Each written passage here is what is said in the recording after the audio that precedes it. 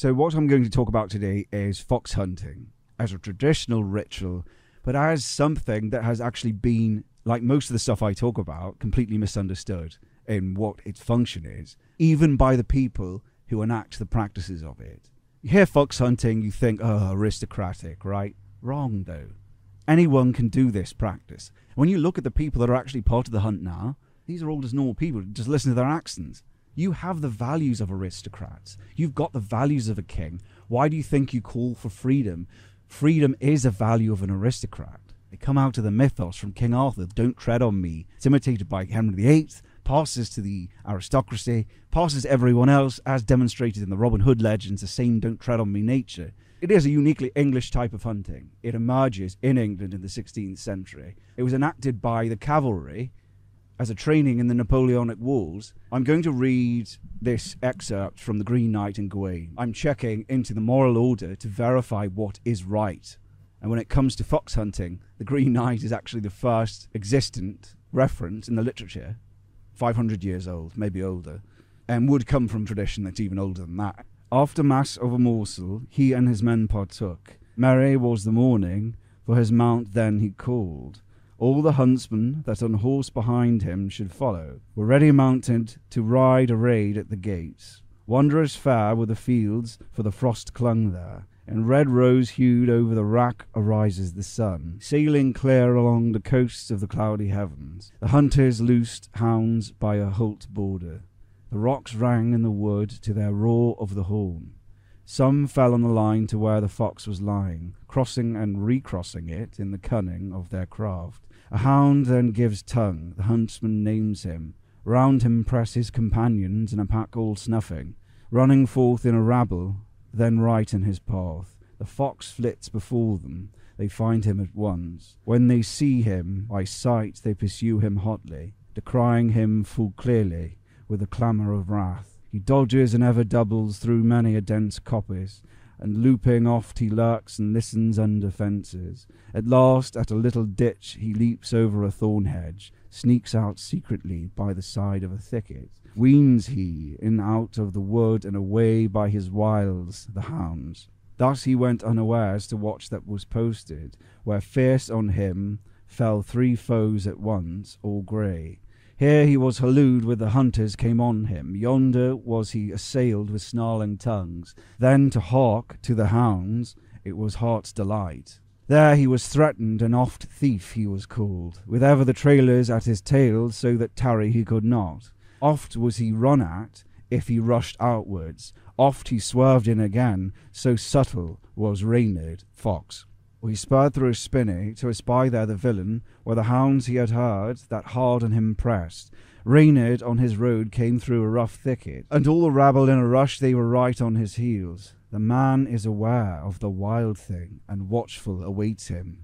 Brings out his bright band, and at the beast hurls it, sword, bright band. And he blenched at the blade, and would have backed if he could. A hound hasted up, and right before the horse's feet they fell on him, and worried there the wily one with a wild clamour. The Lord quickly alights, and lifts him at once, snatching him swiftly from their slavering mouths, holds him high over his head, hallooing loudly, and there bayeth him fiercely with many furious hounds. Huntsmen hurried thither with horns full many, ever sounding the assembly till they saw the master, when together had come his company noble. All that ever bore bugle were blowing at once, and all the others hallooed that had not a horn. It was the merriest music that ever men hearkened, the resounding song there raised that for Reynard's soul awoke. To hounds they pay their fees, their heads they fondly stroke, and Reynard then they seize, and off they skin his cloak. And then homeward they hastened, for at hand was now night, making strong music of their mighty horns. As you see at the start and at the end are connected. In a mass, the holy book is held above the priest's head.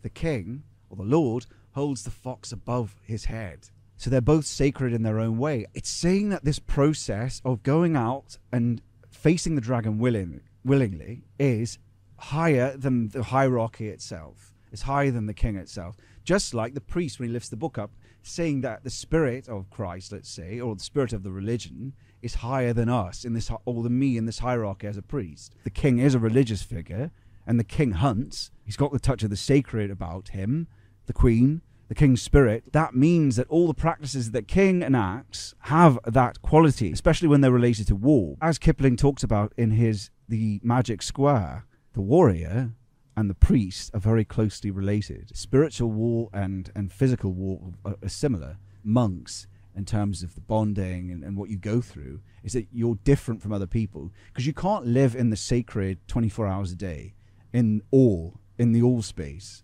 in the mystery of a religion. You can't be fighting a war 24 hours a day either. You're leaving the castle after saying a sacred mass. Everyone's gathered there, the whole society's gathered there, the whole community. You all sing the songs together, and those songs, the logos, are the songs of civilization. The same thing happens in the wild. The hunters loose hounds by a halt border. That's the border of the wood, and they sound the horn on approach. The horn, as we know, which represents chaos, a tool to harness chaos. The horn itself is designed by man. Order is square, chaos is round, the horn is round, a bugle is round. You also use it as a sound. It extends you to control the hound. The half creature, which is half wild, made an extension of us, as an organ of us. These foxhounds are released at the wood, because the green wood is the border. When you enter the green wood, you're entering the unknown proper, and it's released right then. All this stuff is procedure, and it's used in the fox hunt itself. Goes out into the unknown and brings and informs something that's chaotic, else it will emerge within you and you'll become a dragon. That's why you rest. That's why the Sabbath exists. Hound gives tongue, the huntsman names him. That's significant too, because it's the logos. To name something is a kind of creation. You bring it under your control in some way. It's said that hounds tend to take on the personality of the names they're given. Man is aware of the wild thing, watchful awaits him, brings out his bright brand, and at the beast hurls it. So that's the whole process of going out into the unknown. Face it willingly, and you watch, and you absorb its pattern of behavior. Brandishes his sword, which is a symbol of judgment too, of thought itself. Because thought cuts. We discriminate. We cut things off as Aristotle said, cut things off at their joints. It is the symbol of order and the symbol of chaos, which is the fox, which is cornered. He throws that down in front of it. That's our humanity, what's sacred in us, what's divine in us, as sub-creators, put between the dragon and the hounds. And that's what captures him. If nothing else can understand, sword understands, the logos understands. And think about it, that's true. Fox is much faster than a human, but how are we able to defeat it? Because of the sword, because of civilization, because of the mass, because of the spirit. That's what this really is. The victory at the end of it is a triumph of everything that's divine in us over the craftiness of wild nature. It begins with a mass, the sun rises, and by the end of this, it's come down. What's really important here is that it's showing that the actual act of it is a sacred thing that the warrior goes and does. The quest is a sacred thing. Because if you don't have that renewal, the hierarchy collapses. When together they come to his company noble, all that ever bore bugle were blowing at once, all of them were their horns, the music, and all the others hallooed, which they still do now, right, the hallooing. It was the merriest music that ever men hearkened. What does that mean? That's a sacred music. If it's the highest music that ever men heard, hearkened is heard, the resounding song there raised that full fox's soul awoke. That means both. It's awaking the soul of it and turning it into spirit.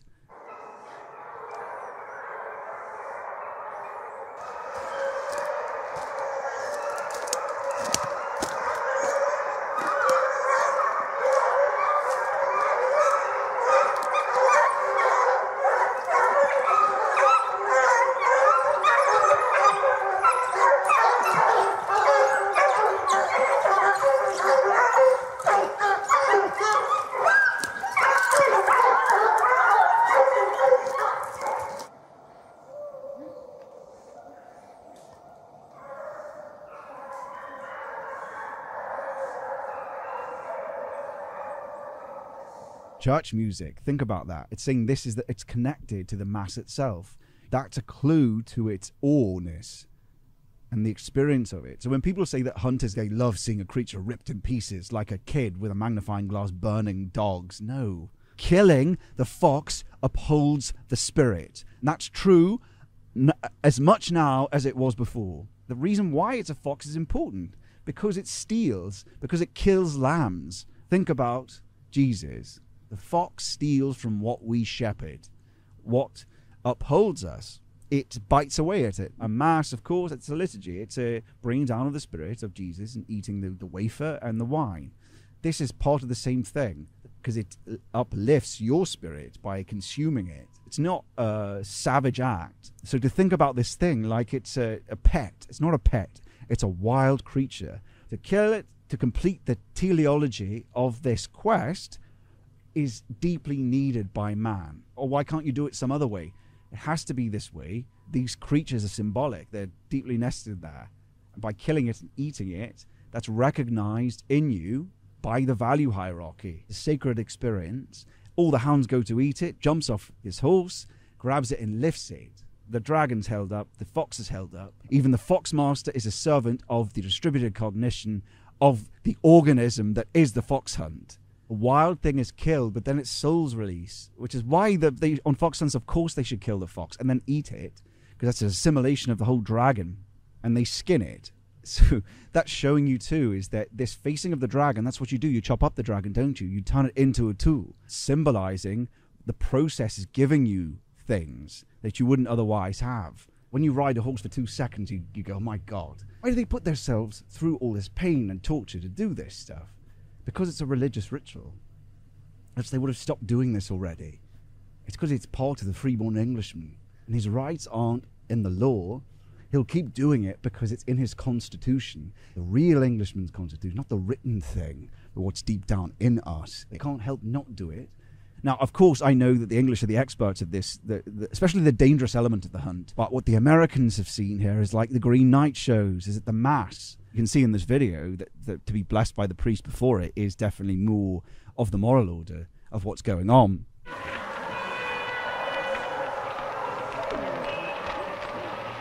God is good, and especially on a day like today, it is right to give him thanks and praise. May God preserve and bless and keep you now and forever. Amen.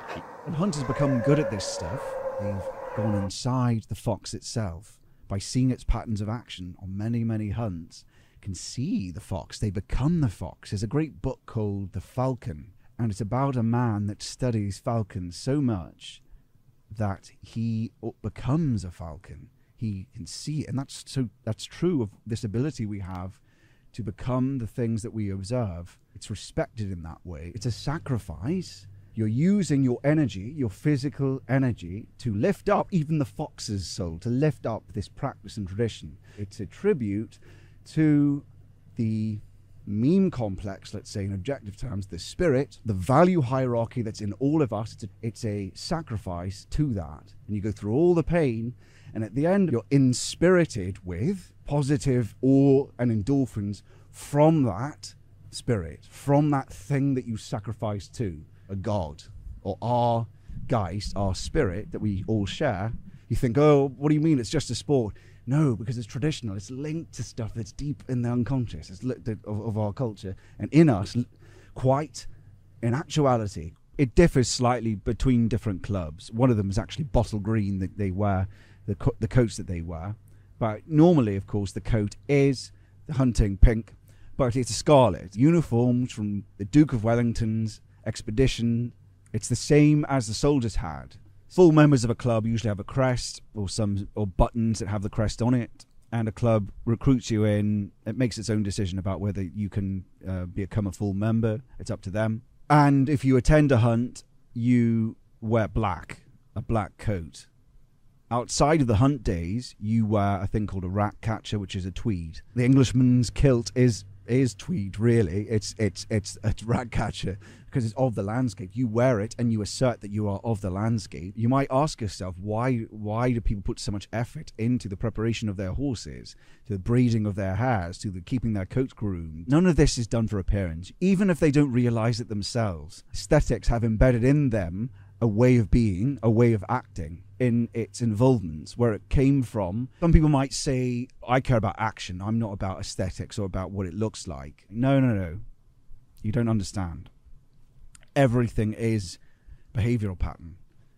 Even a jacket has an in order to. When you wear something, you are doing, you are acting. An action expressed in the world. So to say that I'm a man of action, I don't care what I wear, you're simply saying, I'm a man of action, I don't care how I act. So it's not just a look, it never is. The stuff that the hunters wear in the ceremony, the red, is the equipment of heroes. Duke of Wellington and the soldiers and what they wore. The wider procedure of going to war. Why else would it be an appropriate practice for war and cavalry if this procedure and the equipment that's used for it did not in some way embody it, did not in some way have the spirit of it? So when you go out on the hunt and you go and enact this practice, you are not in a way, you are actually enacting a small part of the being of one of our greatest heroes. The reason why cavalry and military do it, keep this stuff in high shine, it is preparing you for the war. You'll see things stick out that are really important, actually for survival. You won't be flippant about certain things that are necessary. Now, on top of that, it's also an act of demonstration for the other people in the organism. You are quite literally showing your preparation. I'm showing that I can be relied on. I am prepared, ready to go. Stops you from injuring yourself. You are demonstrating that you are competent. You're not a risk to them because they can see that you're not, because they'll notice those things stand out. When a fake person tries to steal the valor of a real veteran and wear the uniforms, pretend they're Marines, a real Marine, he notices when a little thing's out of place because he's done it over and over again. If one of his comrades has it out of place, it's a signal that he might not be competent. He doesn't have the inhabited virtue of a cavalryman. All the stuff that's in the Green Knight occurs in a real fox hunt. The master of the hunt is cognitively speaking the king. And you're all on this teleology. This purpose is to capture this dragon, to kill this dragon. Whippers in are the yellers. They blow the horns to keep the hounds in check towards the objective. And they might have an idea about where they should go, but they keep it to themselves. They let the master do it. There's a whole community, the followers on that follow the hunt around. The farmers are involved. Everyone's involved. And not just as spectators.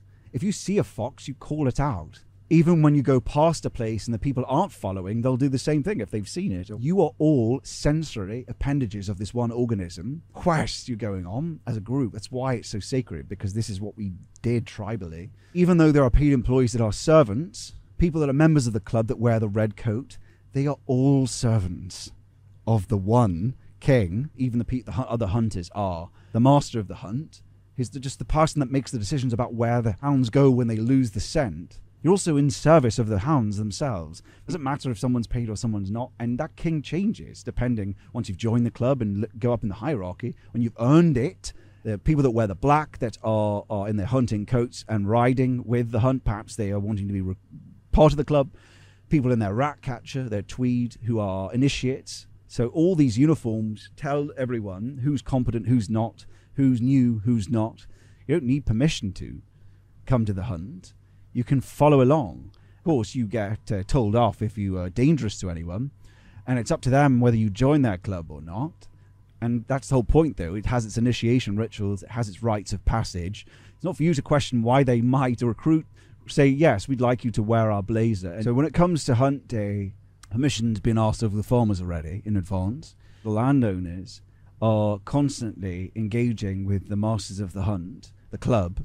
The farmers attend the balls, all the social functions of the club that they have outside of it. And they also have an important role to play. They know that they're custodians over this part of the realm. And the farmer gives a sausages and gin and ginger to the hunt when it arrives. So there's a transaction there, and they're treated with respect, of course, and they often follow along. In a way, there's a kind of communion. You're eating something, you're being inspirited with England itself. Alcohol was called spirit because it does inspirit you with a kind of energy in preparation for what you're about to face, which is an ordeal. Put some footage here or here, all the coming off the horse endlessly, because it seems like it's a whim's affair, or what sometimes you see riding along on the horse, heading long and horses might flop at. But no, man.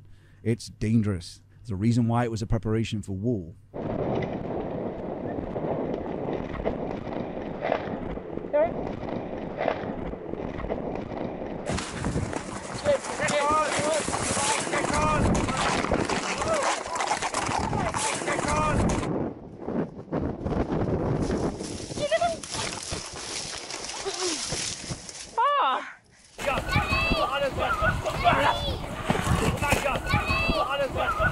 They turn up early at first light because you want to get the fox while it's still digesting its meal, don't you?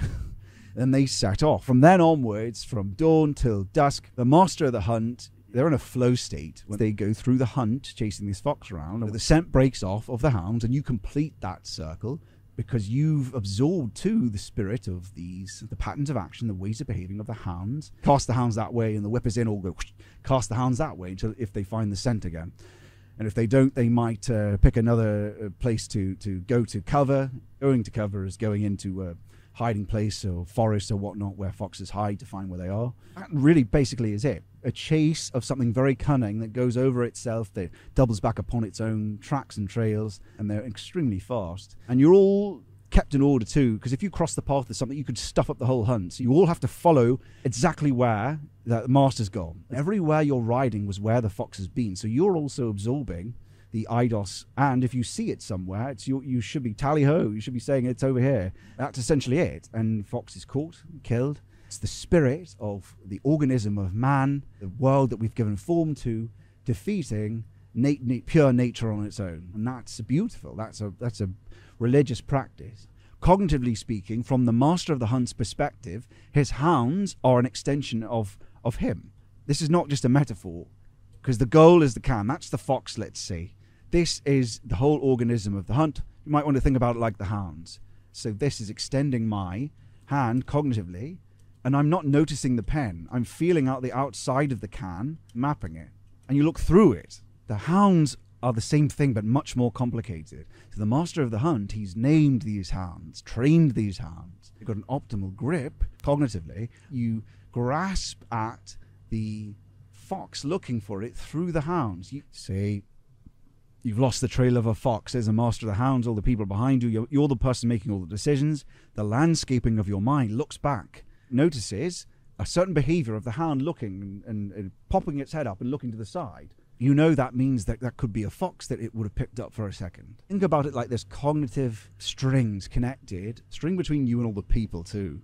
Same with the horse. All the riders are extended cognitively. The excitement of the horse is all feeding in to you, and you're experiencing the world differently because seeing it through the horse's eyes, not just because you're on the horse, but you're feeling when it becomes nervous. You can feel it through the saddle or whatnot. You can see it. So it is an organism. It's part of the being of the master of the hunt. And all the whippers in, they are appendages too, but that's more solicitation. It's different because they're humans. So you have to deal with, if you wanted a hunt to continue and you're halfway through the day and don't want people to abandon the hunt later, you might stop and ask everyone, okay, chaps, if we do go after another fox, will you stay with me to the end of it? Otherwise, people will go, right? It's a different type. They're not your equipment, but you do see through them. And all the people that follow you are part of that. The master, the lead huntsman, will come up to the person, ask them calmly, and get a direction of where the fox went. And so everyone is your sensor in this field of war, and you are making the decision to stop them if they're going too fast, to keep them in line, to keep them in check. And you need to be a particularly bold type of person. You need to be a fast rider. What would holding a sword do for the ceremony? It would certainly give you a sense of lead hunter, the master of the hounds, being a king, archetypally. You recently saw Charles sit in the Westminster opening of Parliament, and he wore a sword. Why is this important? It is equipment that is involved with a procedure of a warrior. It shows us as a symbol what the state is to do, defend, to slay what is an enemy of the English people. That's the idea, right? So if you're in a fox hunt and you have a sword too, religiously, so you are judging and slaying that which is the dragon as a practice. And why is that actually true? Because when you do kill this fox, you purge it from yourself. You can't get rid of these archetypes. They are like a riverbed that's been carved out over 1,000 years. Even Christianity can't get rid of the pagan past. The pagan past is part of us. What this is all really about is an ordering of chaos. It's an ordering of the horse. When you're bonding to it, it's an ordering of the hounds. They are a symbol of that process. They were wolves that were domesticated and bred and ordered. It was the wild that was ordered. A great extended effort and dangers faced and survived. Like, these are knights, organs of the king's body. And to experience that is to experience what it's like to be a member of a tribe. It's primal, it's primordial in our unconscious. Weaving, dodging, going under fences. It's describing a dragon here. The reason why this practice is really slaying a dragon, killing the fox, because war is the ultimate dragon. If that was a fitted psychotechnology, if that was a fitted ritual that worked as a preparation for war, to slay a dragon, it follows that it works now to do the same thing, to show them the frontier. You're getting that same insight. We need practices that take us away from the delusion of sitting inside our subjective bubbles and thinking, isn't this how life's supposed to be?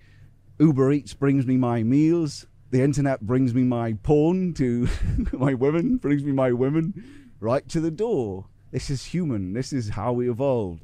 And then suddenly you have people end in mass shootings. You have people fighting each other like rabid wolves. When we killed the last wolves in England, we removed the last dragon, essentially, the last natural dragon. There's no bears to kill you like in America. When you go on the fox hunt, you are killing the wolves of England again by doing this. Within yourself, though. It's the wolf within yourself. To make sure it doesn't rise again. It's a symbol of beating back the frontier. Just like in a ceremony of eating the body and blood of Christ, you are really eating the body and blood of Christ. If you don't do practices like this, you become deluded because you don't understand what the frontier's like. If you don't keep your context clear, if you're just a city dweller, you make the wrong decisions within the place that lead to dragons emerging within culture, within the citadel. It's slaying a dragon as a virtue practice, in terms of what it does to you physically and how it builds you up. How it's a practice of courage, which is not foolhardy, not running into things when you shouldn't. You're learning a golden mean between where you should hold back and where you should just dive straight into it. Because a horse, you can't, if it's buckling, you have to spur it on. You can't hold it or you'll come straight off it. Stoic, but take direct, concise action. Again, this is why it worked for the cavalry. If you're on your own, you will stop. You've got much more juice in the tank than you think you've got. When you have others around you that are relying on you and training a perseverance in going after something because you'd go through the whole day's hunt. Often you won't get the fox. You do it knowing that that's the case. And because it's through any weather, it's the better for it if the weather's shit and horrible. It's bringing chaos in. It's persevering even though you don't know if you're going to be successful or not. It's to have that unknown there, but to do it anyway. Think about the knightly virtues, which of course connected to Christianity. It is a practice of humility because your solipsism, especially if you're a city dweller or from the suburbs, of you being the only thing that matters, your immanence bubble being the only thing, you're subservient to this whole thing. You are humbled by coming off the horse constantly, even when you are a pro, that's going to happen.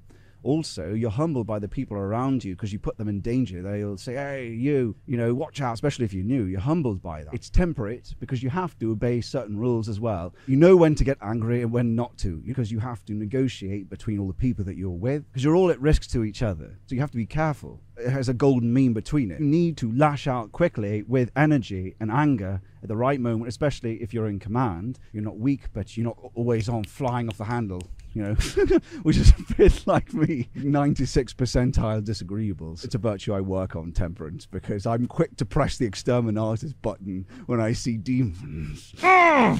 Just bring down off on their heads. Building this world bubble of the hunt begins well before the hunt actually starts. It's the polishing of boots, the polishing of all the different things that you're using.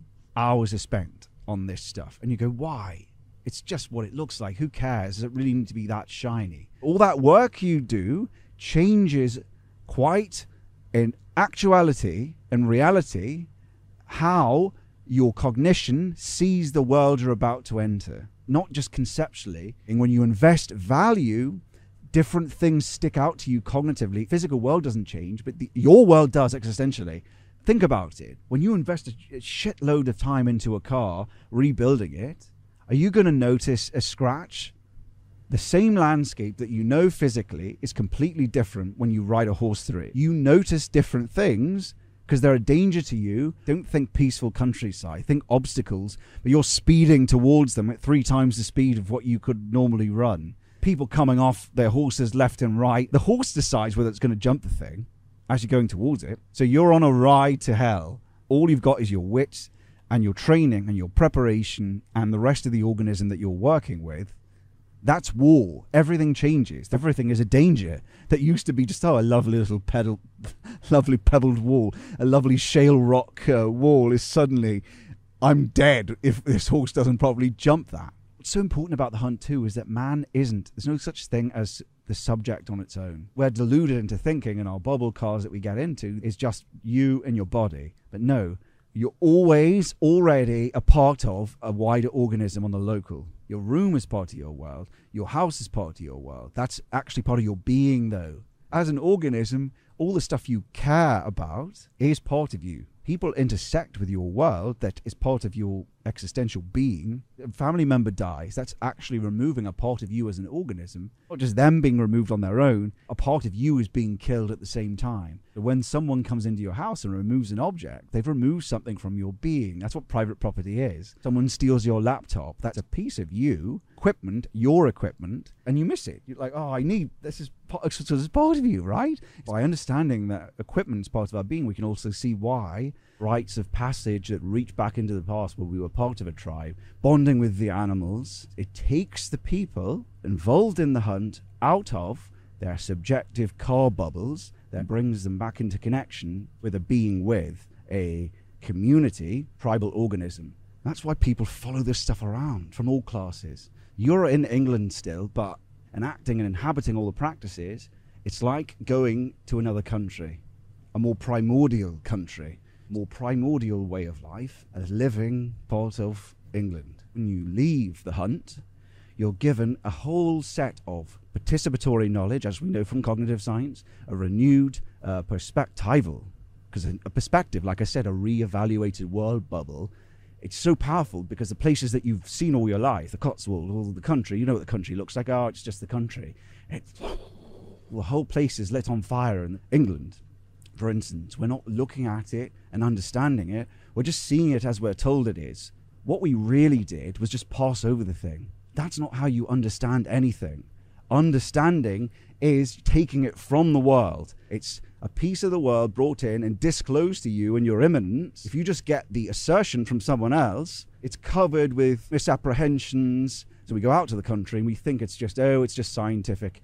It's just particles, disconnected particles that come together to make up this tree, and there's no such thing as this thing, this Geist that is England. If you always drive a car around through a neighborhood, you'll have a certain evaluative world bubble. Walk by foot, and an Englishman should walk by foot in his local area, right? This is advice, I've sort of talked about this before, but it's advice I would give anyone. If you have a car, you drive to work or whatnot, fine. You take a bus, get off at one stop early, so you walk half an hour to where your home is. Doesn't matter where you are. And give this time as well. Give this 3 months.